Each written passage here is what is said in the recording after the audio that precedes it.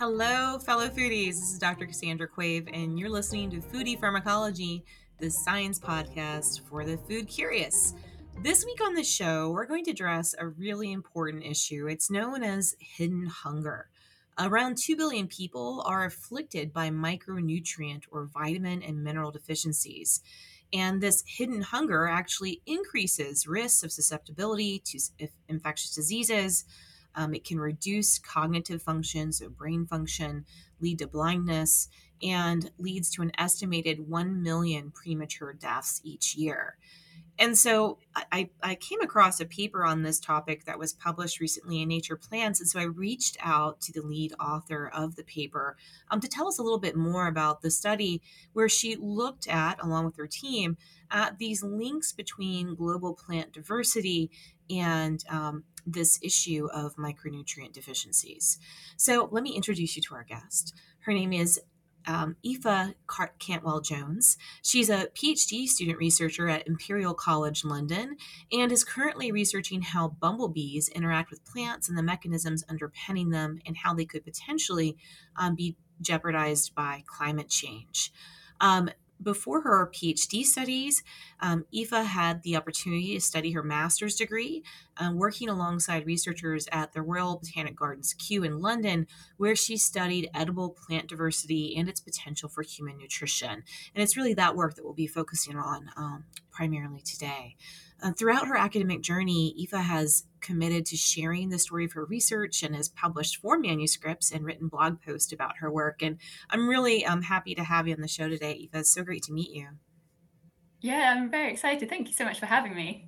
Yeah.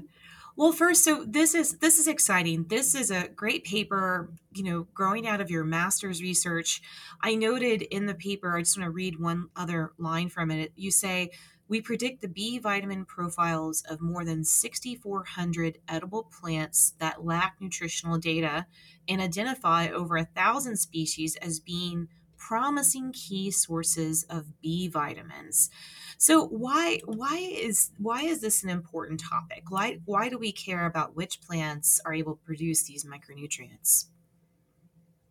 Well, I guess if we look at sort of the current food system today, it's both amazing in that it provides us with an abundance of readily available and cheap food, but it also kind of contributes a lot of problems. So, on the one hand, we have lots of health problems in our society today, like rising cases of non communicable diseases. So, these are preventable diseases like diabetes. But as you said in the introduction, there are still a huge number of people who suffer from micronutrient deficiencies, the most common ones being things like iron, vitamin A, and folate. So we have all these health problems associated with our food system. And then aside from this, we also have problems linked to sort of climate change, biodiversity loss, and food is really a key contributor to both of those, but is also suffering from those effects. So, for example, what I mean by this is if we think about climate change, it's likely that many crops will struggle to grow under future climate change conditions, meaning that we might not have as great, I don't know, like availability of those in the future. So we need to start thinking about different options that may be better suited to the novel climates that we might have, that might be able to replace those nutrition. Another sort of interesting aside from this is that actually, if we look globally, and I know you've discussed this on your podcast before with Colin Curie, we see that diets are sort of homogenizing. So we seem to be eating sort of more similar things across the globe, which puts a lot of sort of demand on growing increasing amounts of monocultures, which again sort of reduces our resiliency in the face of like climate change. So really, it's great to be able to know a bit more about the sort of the rest of the diversity of plants that we could be eating. So I think historically, we've only really cultivated and eaten between 150 and 200 plants. And yet, scientists at the Royal Botanic Gardens Kew have already documented over 7,000 plant species that we eat. So there's an incredible diversity of plants that we could be eating, and that could provide us with sort of future resources in the face of challenges. But there's just very little data on most of them. It's a really key challenge. Yeah, I mean, it's amazing to me how little we do know about the potential for different foods, especially at a time where, as you mentioned, many of these monocultures are facing, challenges due to changing climatic conditions, spread of disease, and pest pathogens. Yeah, That for when you sure. have, Yeah. genetically identical crops, you're really just setting yourself up for a crisis moment, where those crops will eventually fail, due to their lack of resiliency. So we have that on one hand, but I think, what really drew my attention with this paper is thinking about the health implications of this for people, and Yeah, how for can sure. we better how can we better reach and meet those needs for, micronutrient delivery through these different crops. Why don't we start by just talking a little bit about how plant diversity and sustainability in our food systems are intermingled? So I think edible plant diversity. So actually, by this I mean not just crops that we eat, but also things like wild relatives. So these tend to be quite like closely related to crops, but maybe we don't actually produce them as much. But also plants we sort of wild forage. And I think there's quite a lot of data that a lot of these species are actually super nutritious, but maybe people aren't so aware of them. Maybe they're seen as sort of poor foods. Maybe there aren't sort of like value chains existing for them. But just as an example, so I think in Brazil there's a plant that's native there called camu camu, and it has 40 times the vitamin C content of an orange. Um, and it's just amazing that there's this abundance of like nutritious plants out there that we just don't really know enough about. And I think there are I in the literature that I've read anyway, there are so many examples of plants like this where they're just incredibly nutritious. We just don't really know that they exist or that they're a resource for us. Well, that certainly would be like a superfood, right? 40 times the level of vitamin C. I guess, when we do identify these, I also at the same time worry about impacts on local cultivation. I mean, we've seen this with acai, where this was a traditional food used by Amazonian people, as a primary source of food, but then a lot of export, which can be good for local economies, but there's always two sides to the coin, right? So the challenge then becomes, if we want to develop these plants as crops for international trade, we have to do it in a very intentional and thoughtful way.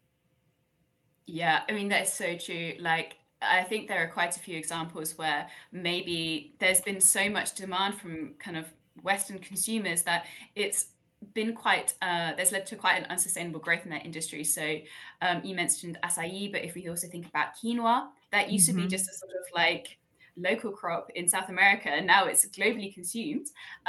Coconuts as well, that's another one. And so we definitely need to be more mindful about how we're actually approaching these foods and making sure that we're using them sustainably, and also that the benefits get shared with maybe the local communities who used to sort of produce them.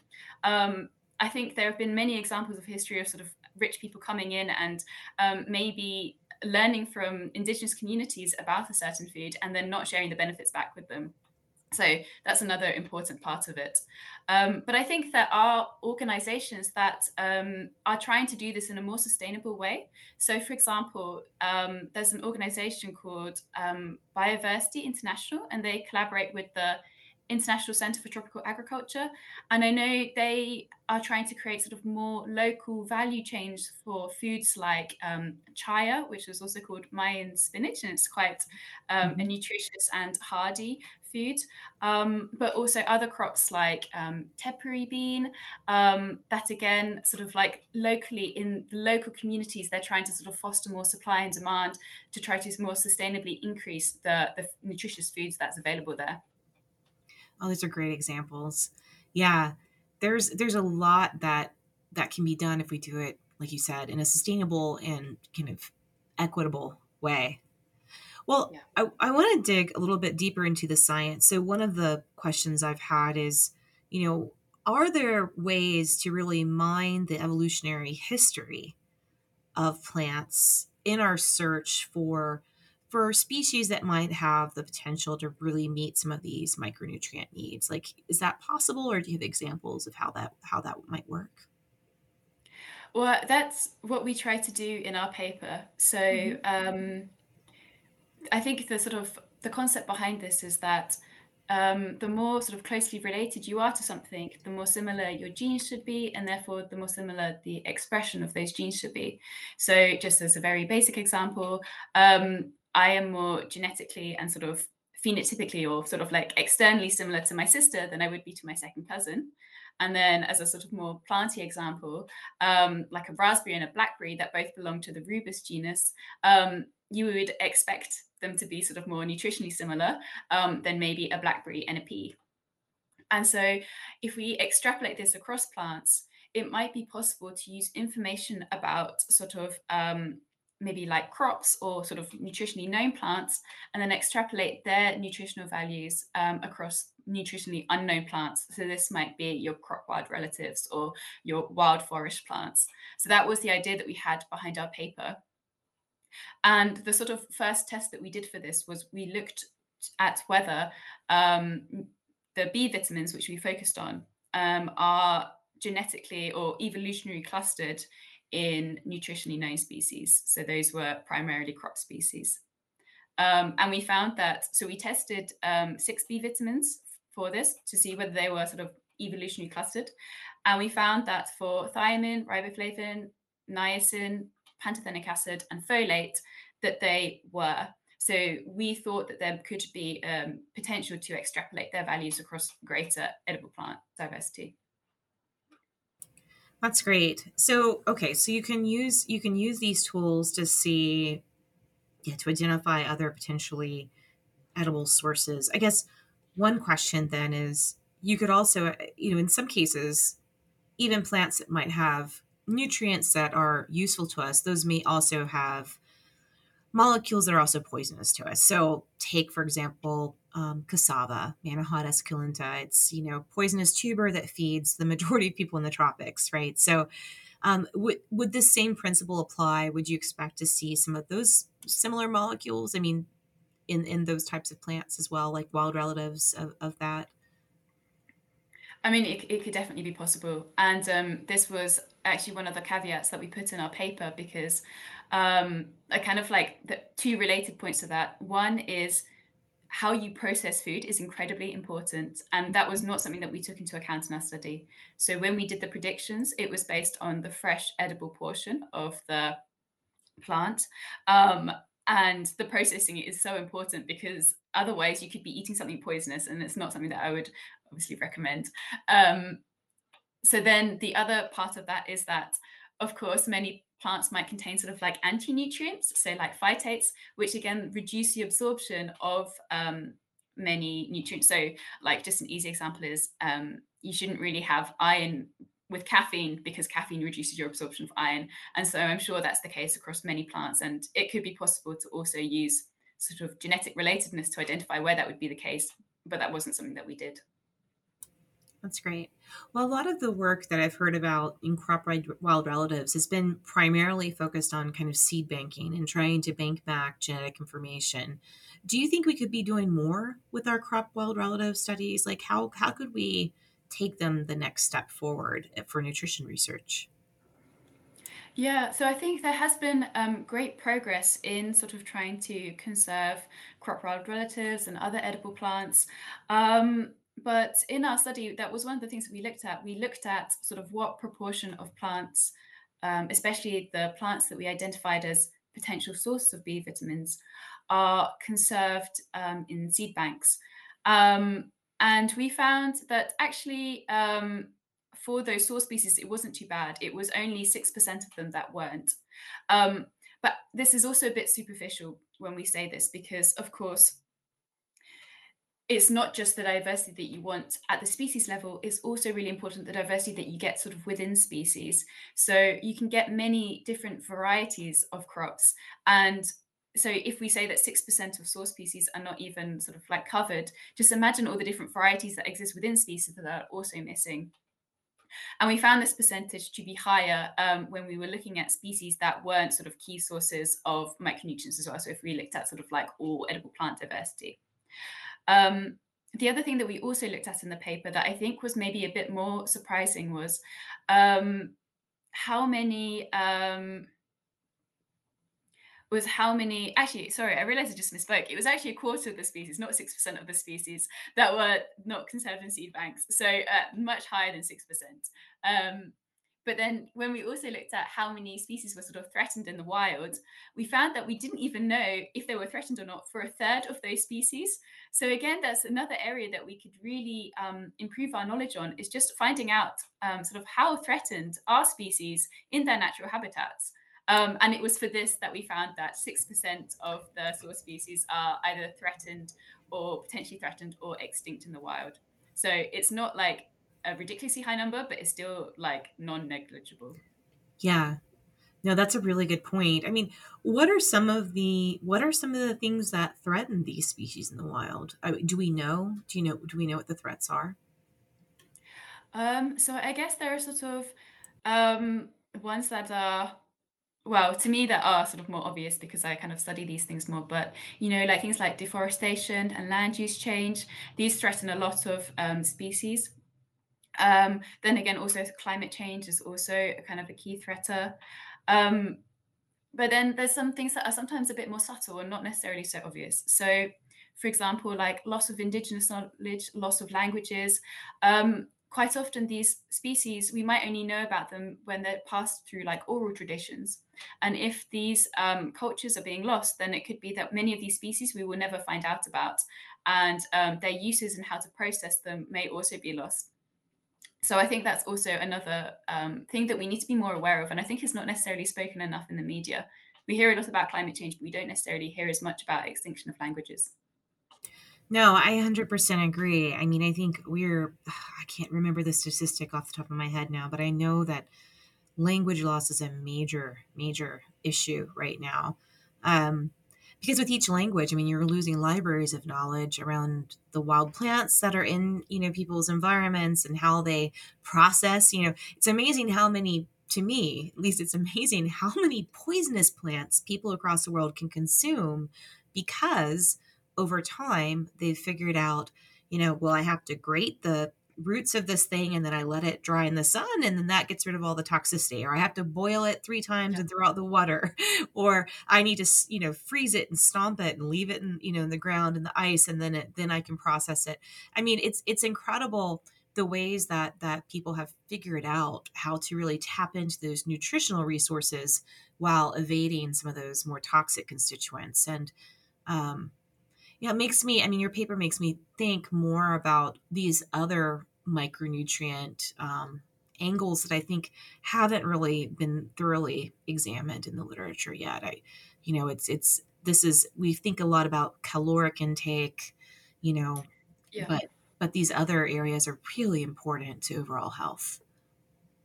Yeah, I think like with this paper, we're really just scratching the surface because ultimately we actually don't know a lot of the metabolic compounds that are in plants. So by this, I just mean sort of like chemicals that maybe play a role in the plant chemistry, but maybe might also be sort of beneficial to humans.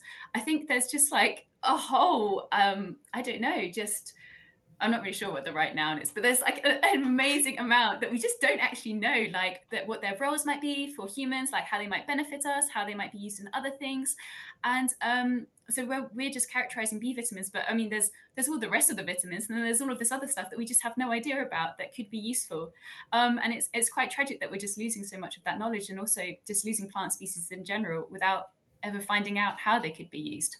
Yeah, absolutely. I mean, I think this is an area more and more researchers are starting to pay attention to. Um, there's an exciting project. I don't know if you're familiar with this.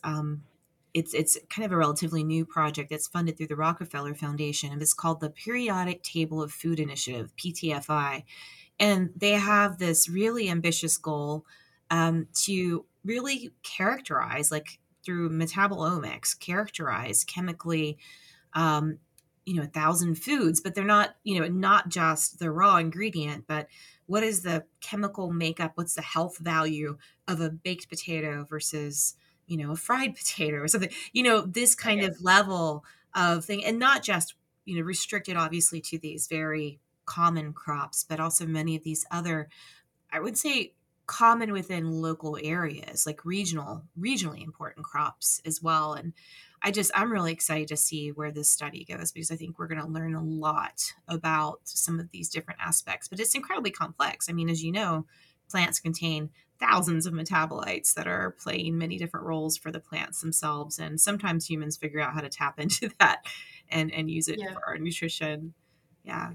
Well, I do want to talk a little bit about your next phase of work, because this really is a tie-in to, you know, understanding and studying plant secondary metabolites, micronutrients, other secondary metabolites that plants create, and interactions with other organisms. So we've been talking about human plant interactions, but I know now you are doing some really fun field research. Where are you doing this work? You're studying bees in the wild. Where are you off studying these bees? Yeah, it's actually pretty incredible. So, for my PhD, I have somehow been so lucky in that I get to go to Arctic Sweden, and Wow. we do field work in this national park.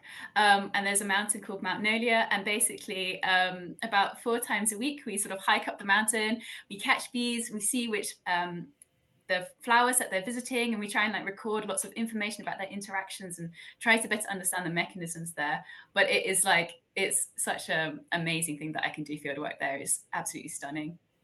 That's I mean, when I think of Arctic, I don't think bees. I'm thinking ice and polar bears. So, but maybe that's so good. So there are bees there. There are bees. That's exciting. Yeah. Yeah. To be honest, I think I wouldn't believe it unless I was there myself. But something that like maybe I should caveat it is I'm only 200 kilometers into the Arctic Circle, so it's not like Okay. your proper I don't know, like really harsh. But at the same time, so we I'm normally out there between sort of like May and August, and when we Mhm. first arrive in May, that's when it's completely snow covered. So you're hiking up and you're falling constantly into snow, and I get stuck, and then people have to dig me out, and it's really embarrassing. But it's actually something that's quite incredible is you get willows, and they have sort of catkins, and even when it's completely snow covered, their catkins are sticking up through the snow and start Wow. flowering, and then you just hear like a sort of drone, and the bee flies over the landscape and just lands on one of the catkins and pollinates it, and you're just like, how is life surviving when I am not? But anyway, it finds a way. That's got to be like such an incredible signal of hope, with the icy landscape and this little, it's not a little plant. A willow is a big tree, but like poking through the snow, and here comes the bee. That's exciting. So, what are your hopes for this study? Are you looking at? I mean, is this bee population healthy? I know that bees across the globe, especially honeybees and bees in agriculture, have been, hit with a number of setbacks and disease kind of outbreaks. Is has this affected the bees in the Arctic? This is something that we're trying to find out because the Arctic is changing really rapidly. Like it's warming at twice the global mean. And so this study started in 2018, and I joined in 2020/2021. And we're hoping for it to be a really long term monitoring system to be able to see how the bumblebee population is surviving there and how the changing climate is affecting their interactions with plants. Something that's kind of a more positive sign is this study site actually has some historical relevance and was visited in the 1970s by some other researchers. And we've been able to compare the data from their manuscripts to our data. And it looks like most of the bee species are still, very healthy and doing fine. I think there was only one species that we found. It's called Bombus hyperboreus. I don't think it has a common name, but this one is already listed as threatened by IUCN, and we've seen a really dramatic decrease in that species. So I would say the system is mostly really thriving, but there are some winners and losers within that system. Wow, these kind of studies are so important to really get a handle on what's happening. I mean, I think climate change is such an abstract topic to I think many, and so when you really start putting real experiences behind it, that can really help to tell the story of what's happening. Yeah, and I think for this site as well, it's very visible as well because they have photographs from the 1970s when those researchers were there, and people were able to sort of take a photograph in the exact same position and just look at how the tree line has shifted, and it has like it's noticeable in the photos just the sort of the increase up the mountain of where the tree line has moved because of the warming and because the conditions are becoming more favorable higher up for them. So I think, I mean, this is happening globally in many systems, but it's just when you see it, it makes it really a lot more tangible. Yeah.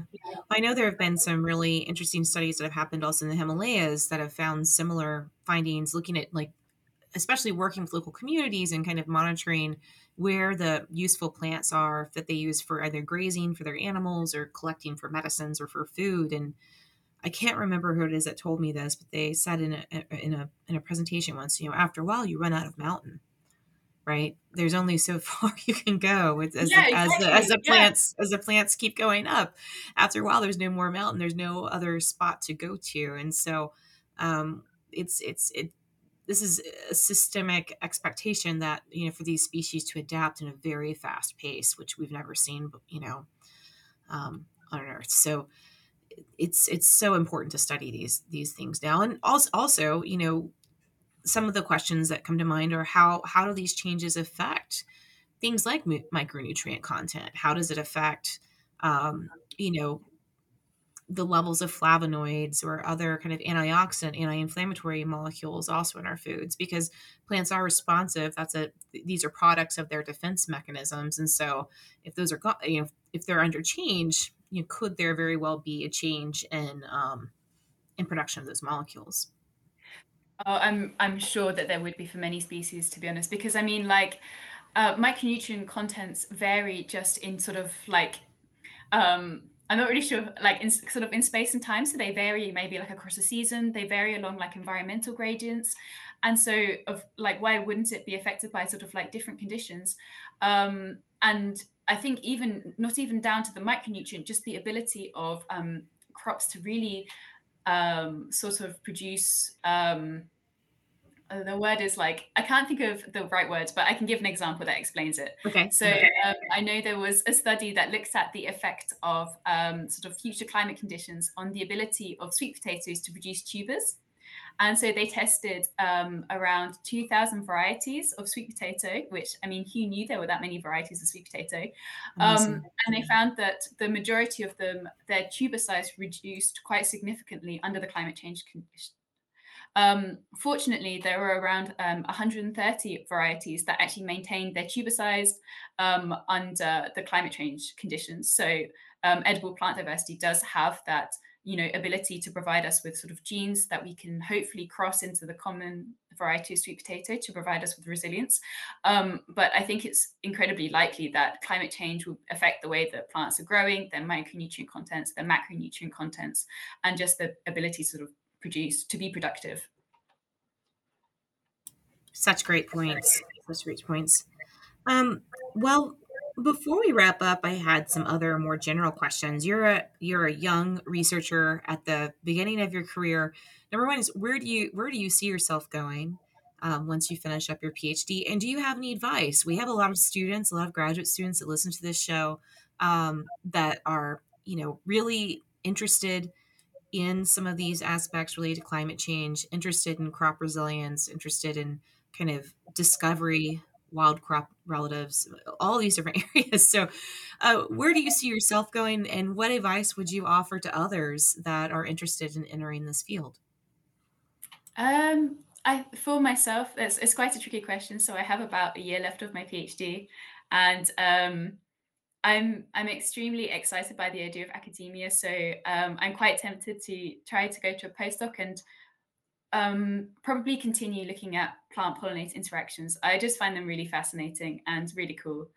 Um, and then, as for advice for other young people, I think I just found that always for me, I chose something that I have enjoyed. So I think throughout my career so far, I've just always looked at something that sounds fun and something that I think I will enjoy. Because I know that if I enjoy it, then I can really give it my all. And then I know that whenever I do something, I always try to give it my all. And I feel that just so many opportunities just come out of things that you never expect. You don't know that something's a good opportunity until you've done it and until something great has come out of it. And I think that you just have to really try and then see what happens, which is maybe not particularly great advice, but it's worked for me really well. So yeah. It sounds like great advice to me. I think you should definitely do what you love. I mean, science is a journey. There are many highs, but many lows along the way. So you better love what you're doing. Yes. Well, great. Well, thank you so much for sharing your work with us, and insights into your next adventures, hunting bees in the Arctic. Who'd have known that was a thing? um, and thanks so much for coming on the show. Thank you again. You've been listening to Foodie Pharmacology, the science podcast for the food curious, recorded for you today on Restream. I want to give a big shout out of thanks to our show's producers, to Rob Cohen and Christine Roth of Co-Conspiracy Entertainment. And if you'd like us to help keeping the show going, you can do that by just heading over to mysterycontrol.com. We've got some awesome merchandise you can check out, some fun coffee cups and t-shirts and totes, all kinds of goodies. And then you can also think about buying me a coffee. I need to be caffeinated to keep the show going. So you can do that at buymeacoffee.com/foodiepharma. And those donations go towards helping us cover our production costs. So thanks so much for listening. Stay healthy out there, and I'll see you next time.